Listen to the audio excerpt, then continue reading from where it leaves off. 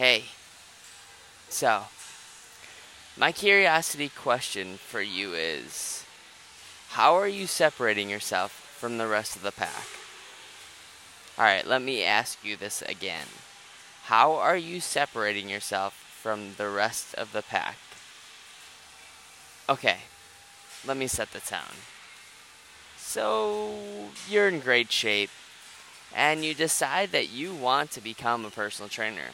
That's awesome! Do the work you love, right? And never work another day in your life. Not so much. I don't want to be the bearer of bad news, but to make it as a personal trainer, it's tough. I mean, the median annual wage for personal trainers is $39,210, and the lowest 10% earned is less than $19,640. And the highest 10% earn about $74,520. Or $74,520. But the point of it is that personal trainers, they do have the capability to make good money and live a life that is fulfilling. And that's why it's such an attractive field to work in. You can literally transform people's lives. And if you're someone who is willing to give the middle finger to those numbers that I announced earlier and just scratch your own personal training itch, then this episode is for you. Because today I have on Eric Helms. He's not only making a living as a online fitness physique coach, but he's been a personal trainer, and he's going to lay out for us how he did that and how he made the transition. And we're going to talk about many other things that I'm super excited to dive into. But if you're wondering who Eric Helms is, well, you've been missing out, first of all. Second of all, he is a coach, an athlete, an author, an educator. He's been a trainer since early 2000s. He's worked in the U.S. Air Force, commercial gyms, private training studios, medical fitness, and strength and conditioning facilities. As a part of 3DMJ, he coaches drug-free strength and physique competitors at all levels. He earned his pro status as a natural bodybuilder with the PNBA in 2011 and competes with the IPF at international level events as an unequipped powerlifter. But that only scratches the surface of who Eric really is. So, without further ado, give a huge warm welcome to the one and only Eric Helms. Thanks for having me, Logan. I appreciate that unnecessarily gracious introduction, but I will definitely take it. Yeah, well, you deserve it. I can tell already you're a very humble man, but anybody that's listening to this, please go check out 3DMJ podcast. First listen to this, of course. Please do. And check out that podcast, and check out, he is a plethora. If you just type in Google Eric Helms, the man will come up. Thanks, man. I appreciate it. Absolutely. So, Eric, I'd love to start off with, to me, I think that a lot of us end up using our greatest weaknesses, and somehow we can turn them into our greatest strengths. So, like, for you, I want to ask you with that beginning question of how did you get into personal training, or how did you get into working out overall and turning a potential one of your greatest weaknesses into your greatest strengths? That's a good question. I would agree with you that most character traits can be very much a double-edged sword. For example, the obsessive nature that makes most bodybuilders good at bodybuilding can also lead them towards having bodybuilding ruin their life. And I'm no different in that respect. When I first started lifting weights in 2004, it very much became I would actually say at the time, a detrimental obsession to my life. And it wasn't until I got a better handle on balancing my life with my focus on bodybuilding and lifting weights that it became something that really kind of catapulted my career forward and made me not only successful in the business side of fitness, but also happier and feel like I was making a difference in the world. And in general, making me probably a better person. I think, and this is something we tell our athletes all the time at 3DMJ, that bodybuilding should be something that enhances your life. And if you really track it all the way back to, the very first, proto bodybuilding athletes out there in the 1900s and in the early physique contests, there was always these components of the score and the way you were judged and kind of the ethos of that culture, that bodybuilding was about something greater than just looking good. It was about having functional performance, about being an example to other people, and about fulfilling your own capacity. And as soon as you look up one day and you realize that bodybuilding is detracting from the rest of your life, that's when you really kind of have to rethink things. And that was what my early experiences with bodybuilding were. My first season wasn't very good in that regard. And in many ways, I was not a very good personal trainer at first. I think if you've ever heard the saying, to the man with a hammer, the world looks like a nail, I was very much treating all of my clients as though they had the same goals as me. And everyone was either doing some form of powerlifting or bodybuilding training. The nutrition plans were probably overly obsessive. Even when they weren't that restrictive, I was asking people straight off the street, hey, track your macronutrients, just get a food scale, weigh every meal you eat, don't go out to eat, and then report to me back what your protein, carbs, and fat were. And then when, of course, they couldn't do that for a lack of education, experience, and not having a clear goal, or not even having the same goal as me, because I didn't do the footwork on kind of like the motivational interviewing side of being a coach, I would blame it on them. So some of these, I would say, early failures, if you will, or having kind of the rug pulled out from underneath me and realizing that I really didn't know as much as I thought I knew, helped me craft a new approach to life where I was being a lot more open-minded, a little more humility, and trying to take a more objective look and compassionate look to myself and my clients. Oh, wow. That's a lot. I love how you're able to speak out about how you kind of failed, and you failed hard at first as a personal trainer, and I think that's probably right now the biggest problem with most people that do start out at personal training is they go, oh, everyone just wants to get ripped and be in great shape, right? Like, and that may not be the case for everybody. Some people just want to feel good again, and like you said, I think a great piece is to be able to really interview and listen to your clients when they give you an assessment, which now I've got to ask, I'd be kicking myself in the rear end if I didn't ask, like, how has actually running 3DMJ and being an interviewer or being interviewed on the other side kind of translated to becoming a better coach when you are working with a client? That's a good question. Yeah, I mean, you're right in that a lot of trainers kind of assume the goal of clients is similar to theirs, or is kind of one of these stock standard, I want to look good naked. And the reality is that most people come to you in a state of being a little lost.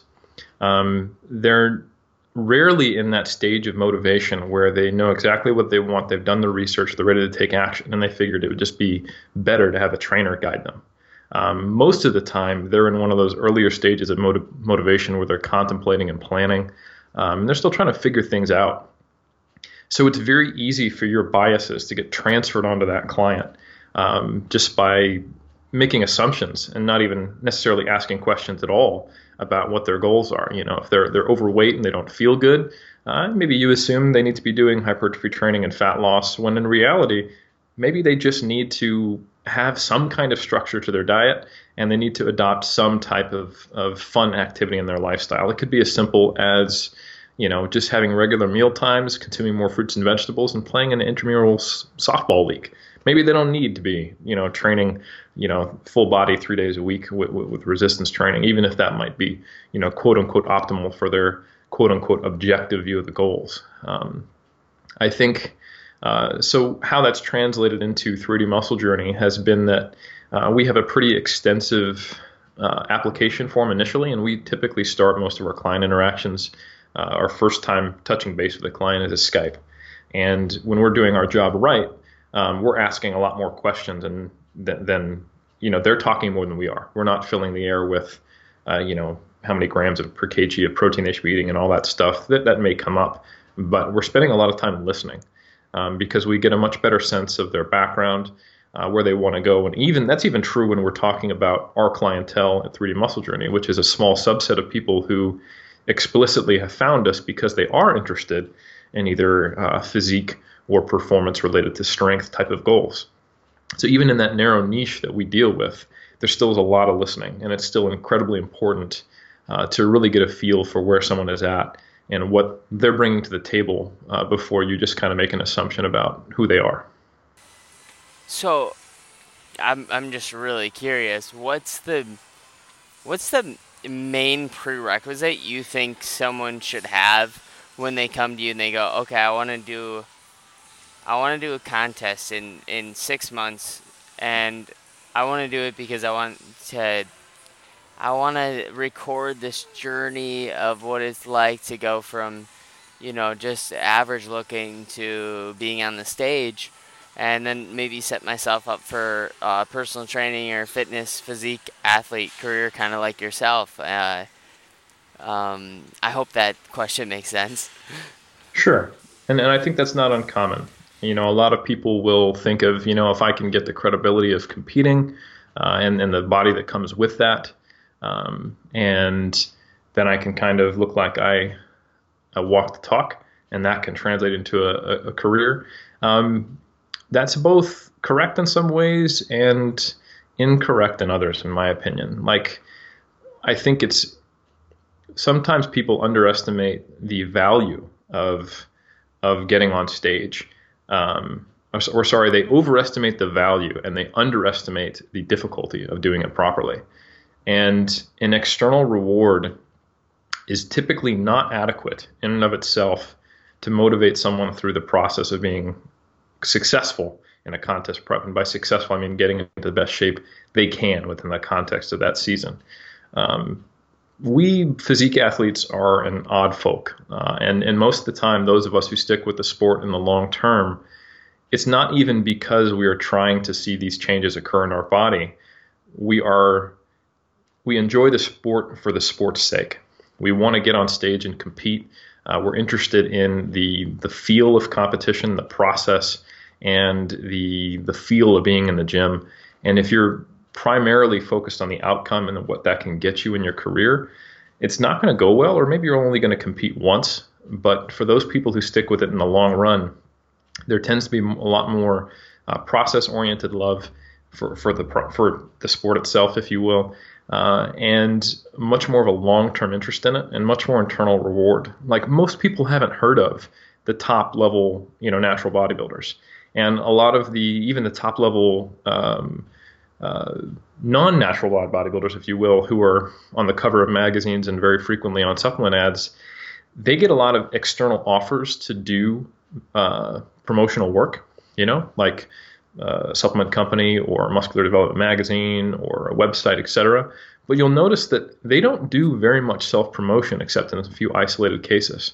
So you can tell that despite just the fact that they get their names out there or their physiques out there just because of how freakishly impressive they are, that's not their primary motivation. And a lot of the times they just do that to pay the bills so they can keep competing, because at their core, they're bodybuilders, and that's what they love. So if someone comes to me and they want to kind of use competitive physique sport as an avenue to their career, first I'd say, why don't we just get you in good shape and maybe do a photo shoot that you can use for promotional images on your own time, not expose you to, numerical judgments about your appearance from 7 strangers and have you compared against others. Take a less extreme approach, not have a specific date as a deadline.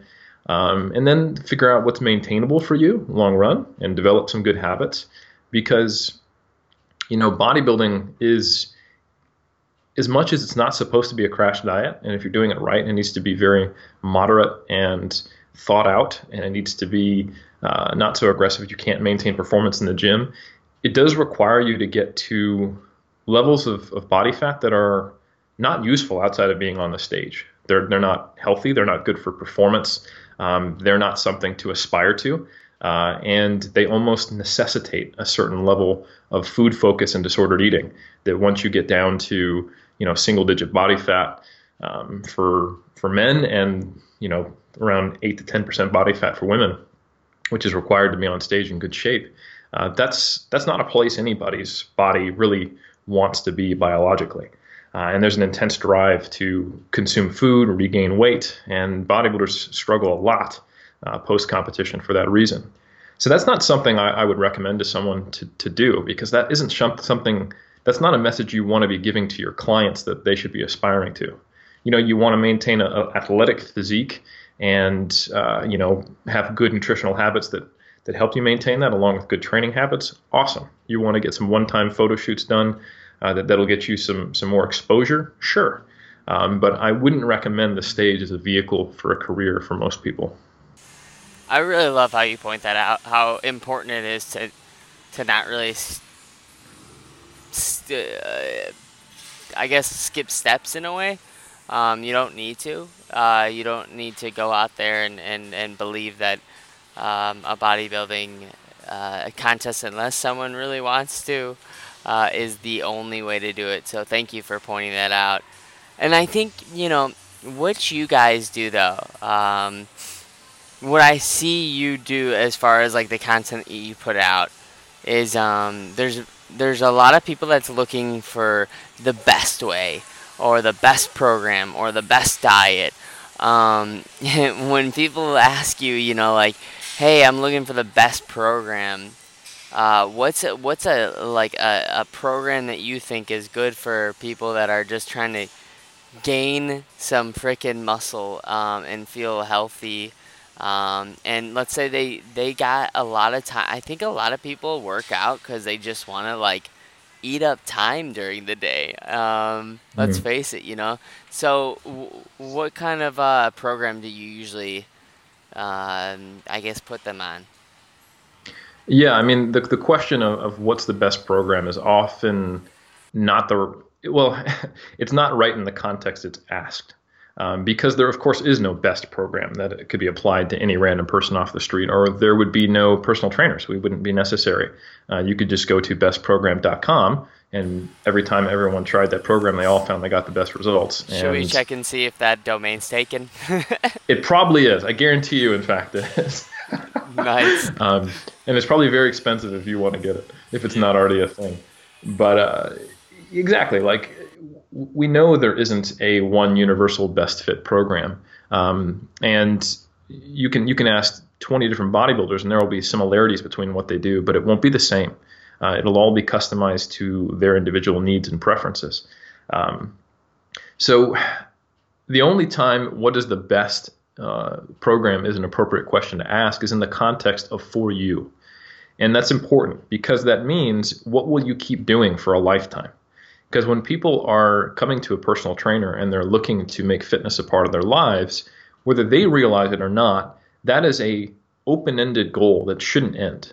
If they want to maintain their fitness and their health and the beneficial mental components that come from being healthier physically, that's something that they're going to do as long as they are physically capable.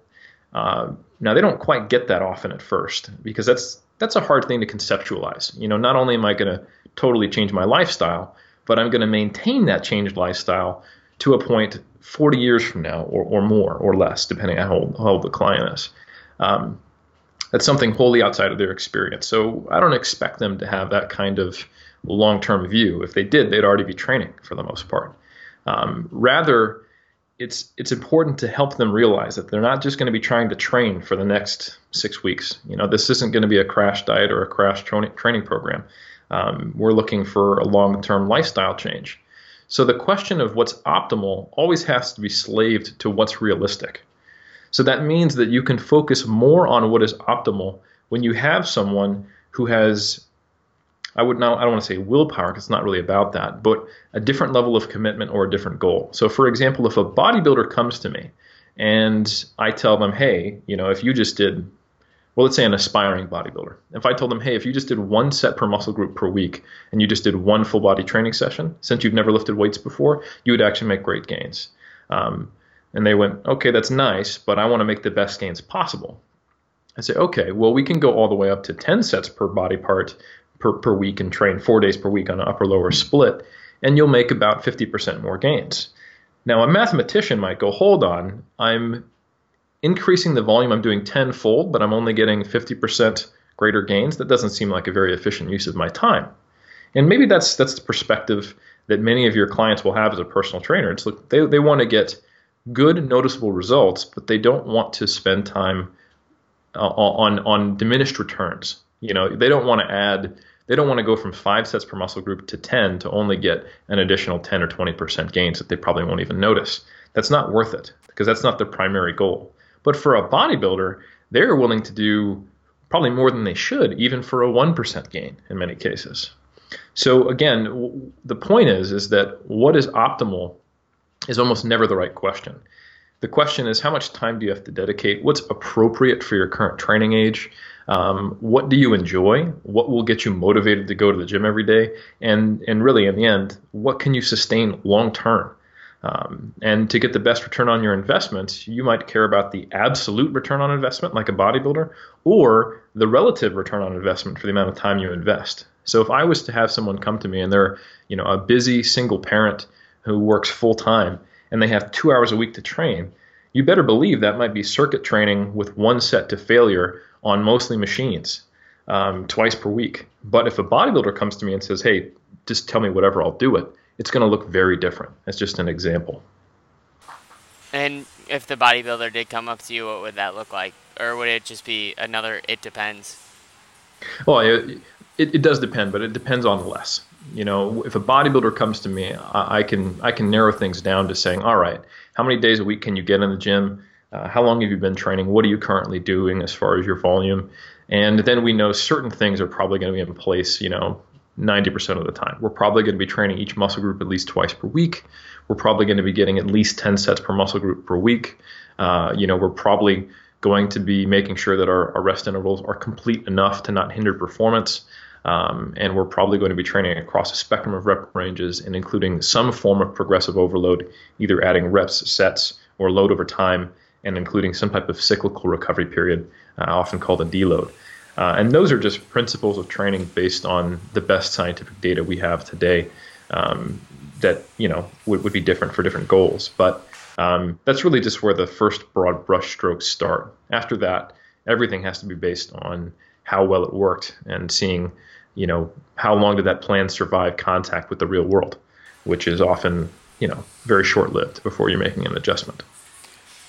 Yeah. So the one thing that really, I guess, pains me though about the fitness industry, and I think you might relate with this, is we have, and this is a topic that I have to bring up because it directly correlates to how you will stand out as a personal trainer and online trainer is information is not the problem, right? I think it's the application, and a lot of people know what to do, but why is it that people aren't doing it? So like the person might know exactly now what program to actually do, but are they going to abide by that is a completely different subject. So what sort of like psychological behaviors have you seen with your own clients where you realize, okay, they know what they need to do, but they still won't do it? How do you get someone to kind of do something that they are fighting against because they just don't believe in the process? Yeah, there's a few good comments in there. For one, you're right. Typically, a lack of information is not the problem. Most people, when they are in those earlier stages of motivation and they're considering doing something about it, they're first going to go online and start looking up information. initially they're going to get drawn to quick fixes because they're not quite committed to the idea of making a change. So they want to see in what ways can they get the outcome they want without making a significant change to their lives. That's why the supplement industry is a multi-billion-dollar industry. um, and that's why things like the shake weight or all of these marketing gimmicks that are based around, get X outcome in X number of minutes per week.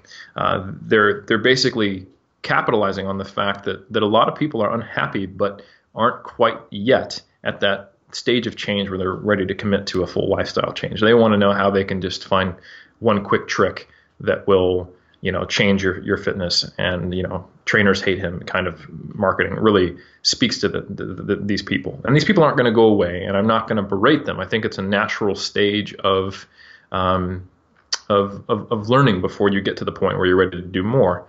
Invariably, though, these people get disappointed. The supplement doesn't work. Spending 5 minutes a week on a vibrating board doesn't fix the fact that they're 60 pounds overweight, et cetera, et cetera. And then they're willing to commit to something more. And I think that's where a trainer who wants to stand out wants to capitalize. At this point, your client is willing to do something significant, but they don't know what is legit and what is not. They might adopt an extreme diet or an extreme training plan or something that's just ineffectual but requires a lot of effort without your guidance. So that's part of it. It's just simply a lack of knowledge as far as what's going to be effective. And people's education level, experience with fitness, whether they were an athlete in their youth, what kind of effort is normal for them as far as what they've habituated to, and their initial exposures with fitness are all going to affect us. I've seen a lot of trainers out there who in their first workout with the client, make them, throw up or get so sore the next day that they're like, oh my God, I didn't know I was going to take this. I'm just not ready. So I think the way you approach your client is critical, and that it comes in a graduated stepwise fashion, while also giving them a realistic idea of what they're going to need to do.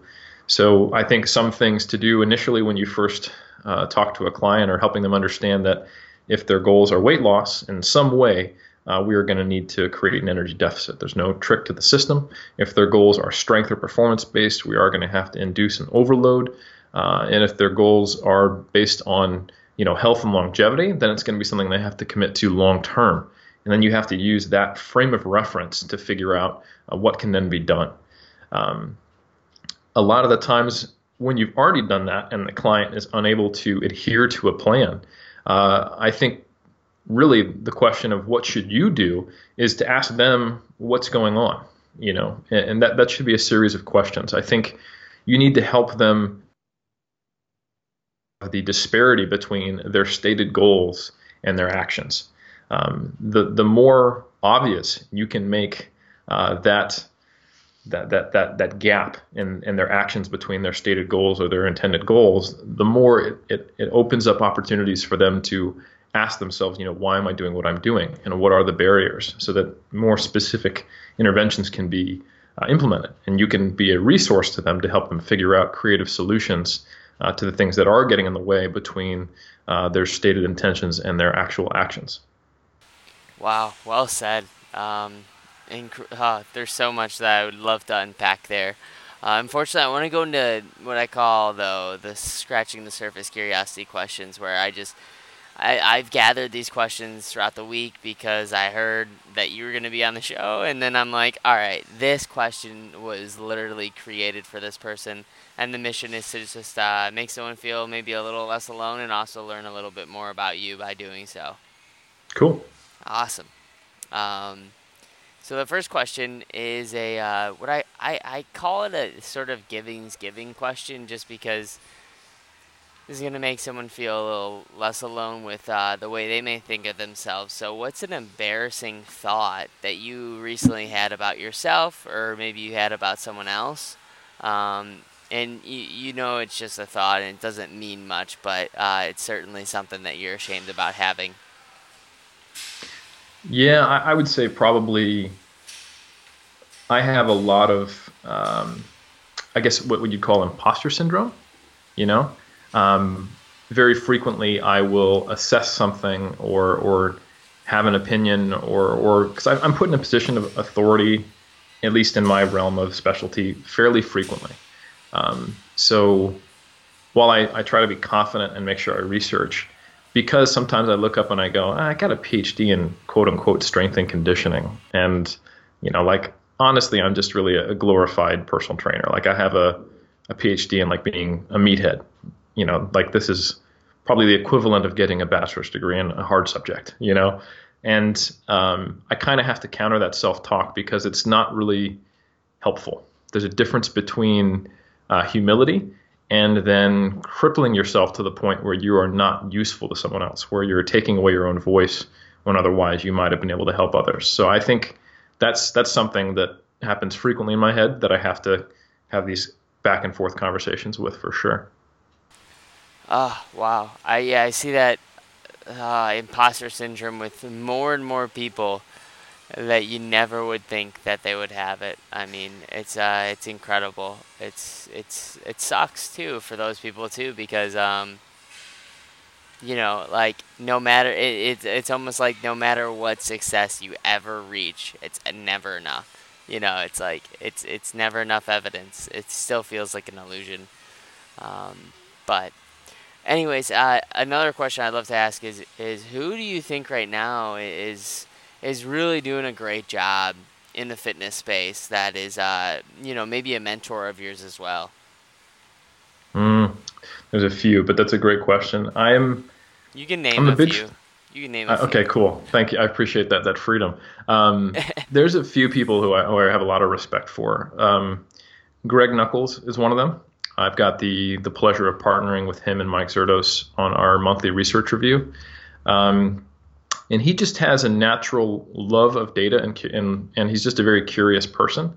He's someone who enjoys like calculus and statistics, which is pretty rare. And he doesn't seem to have much egotistical attachment to his opinions, which I think is incredibly important. And when you combine that with also just having a keen intellect, you have someone who can really reliably give you good information and who will change their mind over time. Unfortunately, in the fitness industry, and it's probably like most, you typically will not get those two character traits at the same time. You'll have someone who's really, really smart, but also has a huge ego built around it. So, over time, it seems almost that there's like a ticking clock before, a fitness professional becomes unreliable to listen to because they've bought into their own BS, that they've made a few theories here and there, and they've built so many, pet theories on top of one another that may not be based in great data. And each time they get lauded by their followers and build their ego more, they're more unwilling, or it would be a greater cost to walk back their stated opinions that eventually they're just surrounded by a bunch of nonsense when they might have started off as, quite a useful source of information. And I just don't ever see that. I don't think that's ever going to happen to Greg. He's academically interested. He's not egotistical, and he generally likes to help people, and is also just thinks that learning stuff is fun. So I think he's someone who I look to as being objective. He's a good example there. There are others, but man, I think I'll just stick with Greg for now. So just to keep it simple. Yeah, great. His website's incredible. It's filled with just so many gems. So yeah, check out Greg for sure. And he's a very. I love how like he has this ability to, like what you said, like not stick emotionally to be possibly being wrong or potentially being wrong, but he's always very like okay with the way he looks all the time, and I don't think there's very many personal trainers that are like that. So I would argue that's definitely true. He's a big bear, and he's cool with that, and he should be, because he's a beautiful bear. he's a beautiful bear. Uh, I'm just jealous. I'm jealous of that. The next question I'd love to ask is, what is someone right now in your life that is constantly going against the grain of what it is to be a great trainer. And you don't have to actually. You know what? I won't. I don't want to call anybody out, but someone that a couple of myths, I guess, that they're doing right now that is just completely untrue. And if you hear this, please don't go any closer, because I just want to save a couple of listeners right now from buying into garbage, maybe with online personal training or something like that, or you just, if you hear this phrase, stay away from it. Man, I think it's more of like a stance or a philosophy of the way someone acts.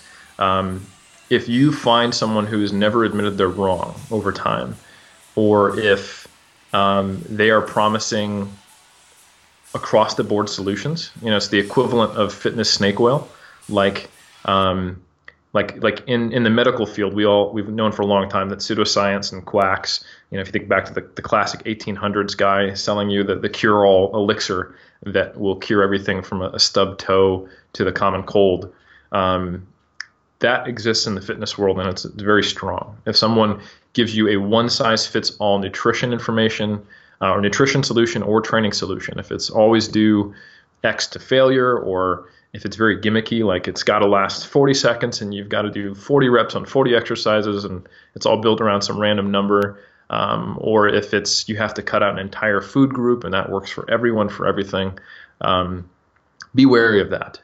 Be wary of the guru. The guru is someone who creates a cult of personality. And there's nothing wrong with someone having a good personality or being an authority figure, but if they give no ground, if they never speculate, if they speak in absolutes, like if they're never using likely or probably or some of the times, but if they're saying that all the time, everyone, this works in all cases, or they're using a lot of exaggeration, this is extremely effective, et cetera, et cetera. And they never seem to be wrong about everything. They have an answer to everything. And they're promoting one size fits all. That's definitely someone you want to stay far away from. Oh man, thank you for being such a good interviewer, an interviewee.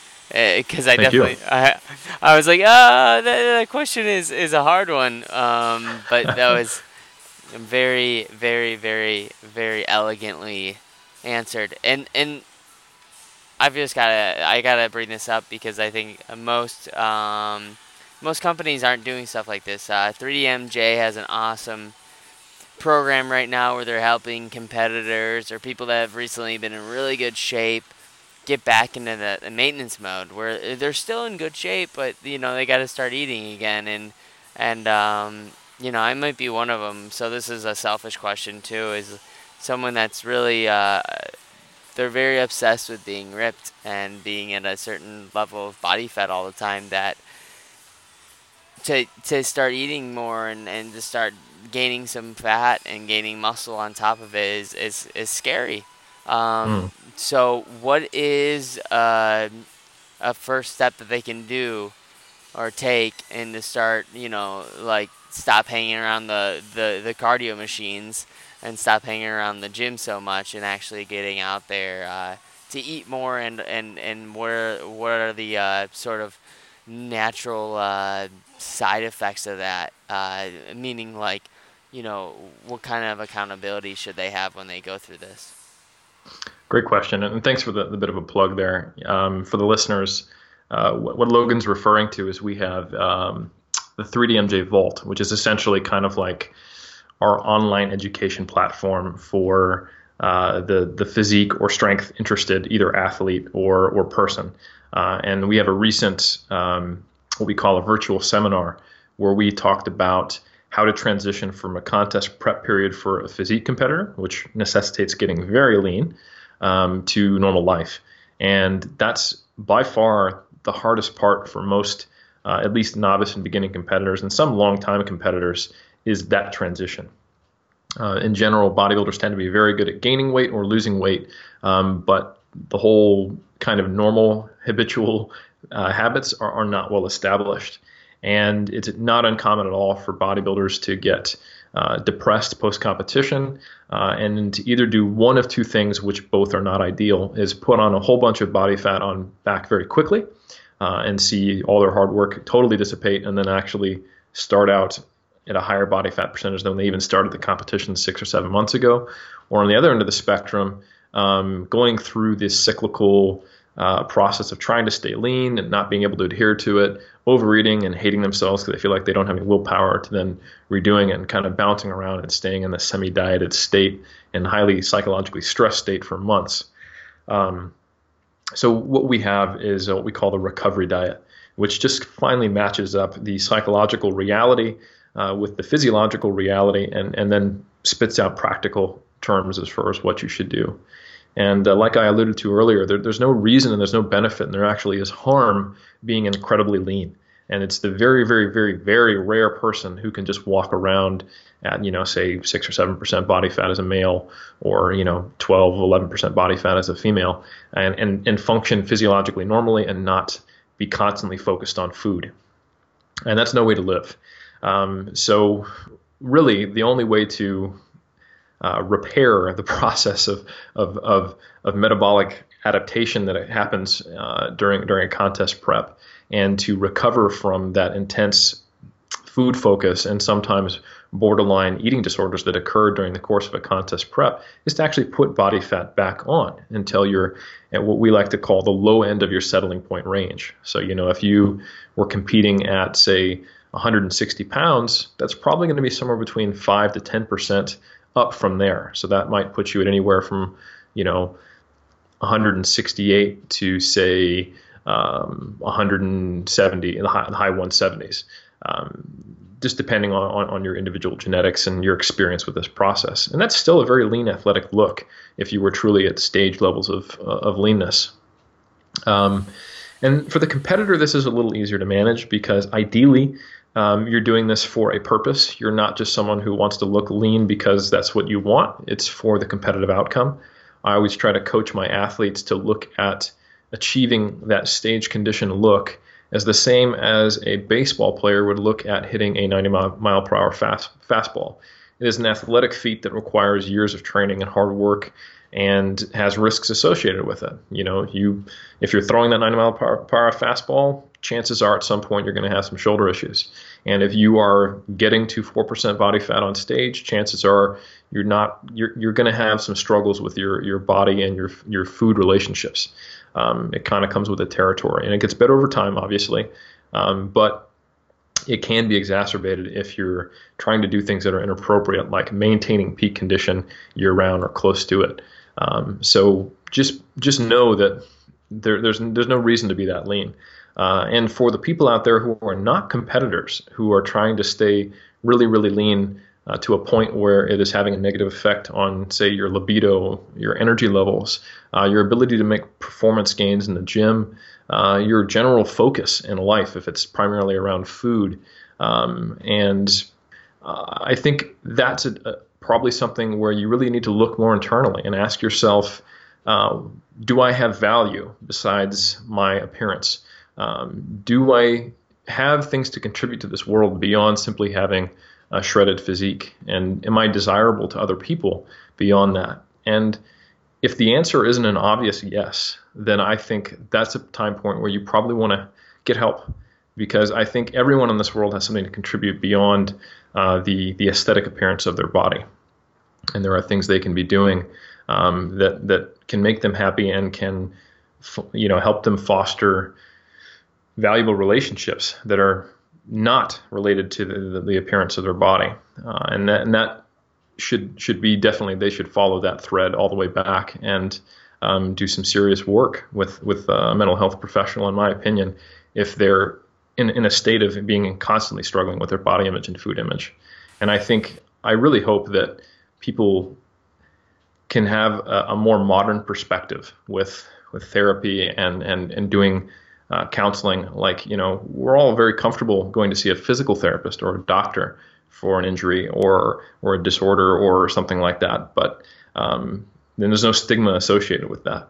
But we're not quite there yet with the mental side of things. And I personally have been in therapy myself, And it's probably one of the better things I've done in my life. And I would encourage anyone who is struggling and in pain, regardless of whether that's a mental or physical problem, to seriously consider that if they're finding themselves trapped in a behavior pattern that makes them unhappy and unable to get out of it.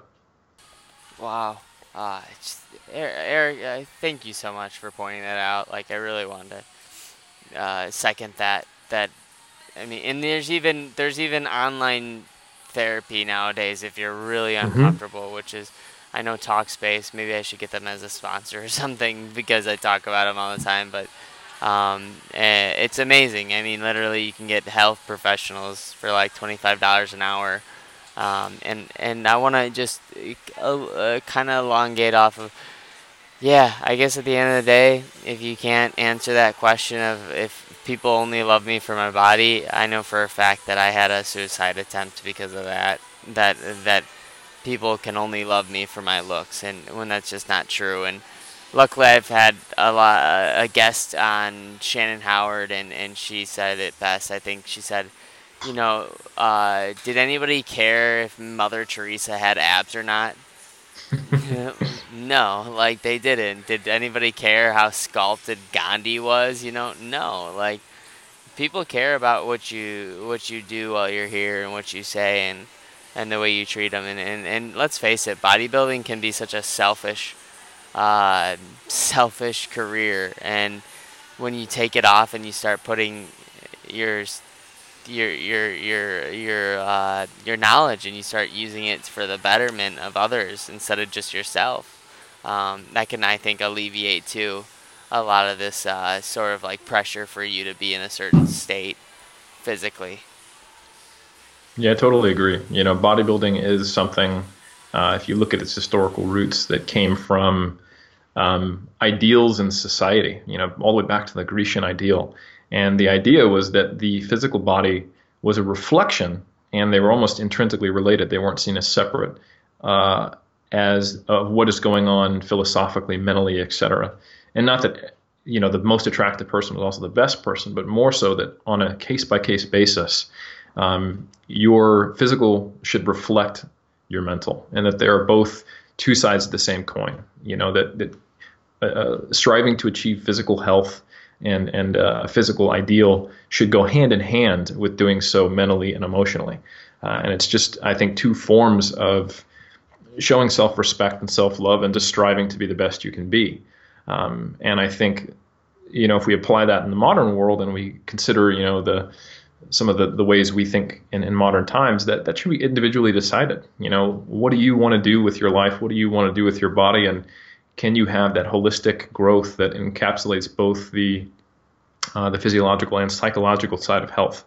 So I think anyone who approaches bodybuilding in such a way that it degrades their mental health, I don't think that's true bodybuilding. And I think they should reevaluate their approach, because it can be something that can lead to not only a long career, an enjoyable career in the sport, versus a short, maybe even successful but still painful career in the sport, but also just a better life. And that's kind of what we're all about at 3D Muscle Journey. Yes, you guys are. I have to amend that absolutely. Uh, Gosh, thank you so much, Eric. I wish we could talk for like 3 more hours. I just want to ask like 3 more questions, and Absolutely. they're just 30 seconds or less. Sort of, you're the man. Thank you for agreeing to that. 30 seconds or less, sort of answers. The first question is what's a mantra or quote that you love to remind yourself and live by? I tell myself, your life is your fault. And I don't mean that in a blame sort of sense. And I also know that that's factually not true. Like, obviously, some of my success comes from the fact that I was born into a first world nation and I wasn't born in abject poverty. And that, there's a lot of freedoms available to me that aren't available to other people, and a lot more doors that are more easily opened, etc. But I still live by that philosophy, even though it's objectively false, because it keeps agency in my hands. It reminds me that while many things happen in life, it's much more important about what actions do I take in response to that, and that's going to dictate my happiness and my success. And it gets me away from the largely useless and even potentially harmful habit of looking to blame things in my life on external factors that I don't have control over. That's a short-term solve to feeling, the pain of rejection or failure, but it is a long-term death sentence to being able to do anything about it, because you're putting agency outside of your own hands into the outside world that you can't control. Wow, that's gosh, I've never had a person or a guest or anybody ever answer that question like that. So I'm taking notes, man. That was awesome. Thanks, bro. The next question is, what's the craziest thing you've ever seen in the client? Like, for example, I've heard you guys talk about on the show, how you've had people doing less cardio and just lifting heavy weights after shows, and they're actually gaining muscle and losing fat. What's a crazy outcome? Just and just know anybody that's listening to this is not typical results, but what's something that you've seen that was just like, wow, it just really wowed you? We've had this is a little bit outside of the results they got, but more just something that you think you've seen it all and then you see something. We've had, I want to say, 2 clients among all of us coaches over the almost 10 years now, since we've been doing this since 2009, who have actually struggled with sleep eating. So they'll sleepwalk and they'll consume food at a certain point in the diet, and so they'll wake up in bed with like a jar of peanut butter or like cereal in their hands, or sometimes we even had a client who would actually put the food back and clean up, but would only know based on when he would check the cupboard the next day. He or she would check the cupboard. I'm going to de-identify this person. Is how much food was missing or not, and that's, man, like, what do you do about that? That definitely threw us for a loop, and it's just pretty crazy to see what can happen out there when you stress the body, Yeah. That is crazy. That is nuts. Yeah. Oh, shout out to John Nelson, the father of myself. He does that, actually. He used to sleep and eat. It was crazy. He would just be sleeping, clearly sleeping, eyes closed, and open up pretzels and just start munching. And it just goes to show you, though, how, like, important it is, though, for our conscious brain to be trained correctly. So when we, tap while we're sleeping, to be thinking about food constantly and consciously, and like you guys so eloquently do, is change someone's focus. And when they change their focus during the conscious thoughts, when they have those subconscious thoughts, it's not going, oh, I need food. I'm in scarcity mode. Oh God, I need food. So rather, no, I'm fine. I'm well nourished for the day, and so that is crazy though. Wow, that's nuts. Yeah, you can imagine that would make bodybuilding a little harder. Yeah. So the last question is, Eric, anybody that's listening to this, how can they support you? And we know exactly how to get a hold of you and whatnot, but what's another way someone could really support you and maybe something that is not even contributed at all to fitness and health, but something that you really care about?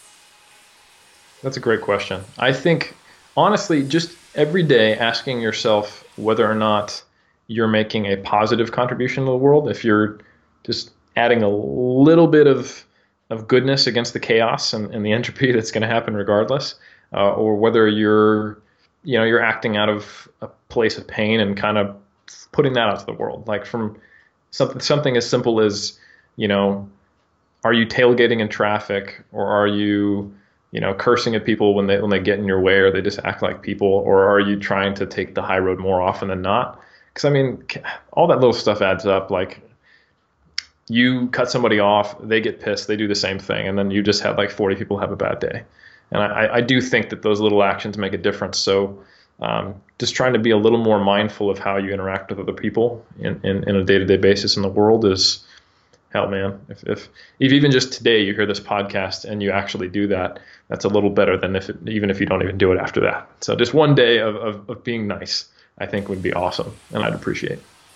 Gosh, I'm giving Eric a huge virtual hug, bro hug right now, because that just lifted my heart, like absolutely. Wow, that's huge, and I'm so happy that we're ending it with that last thought. Is just how can you do those little micro things, those tiny habits that lead to big changes in your life, and I mean, it totally makes sense whenever I listen to somebody that's in the fitness world that's making sense of something, like not just numbers wise, but they're making sense psychologically wise. I'm like, oh, do they know Eric at all? And then I look and I go, oh, wow, yeah, they're part of the 3DMJ tribe and following them. So, yeah, and I know you're very much part of that. So, Eric, thanks again, man. Maybe down the road, I would love to invite you back on and maybe see where you are in a couple of months and whatnot. Absolutely, be an honor. Thanks for having me on. Oh yeah, thank you.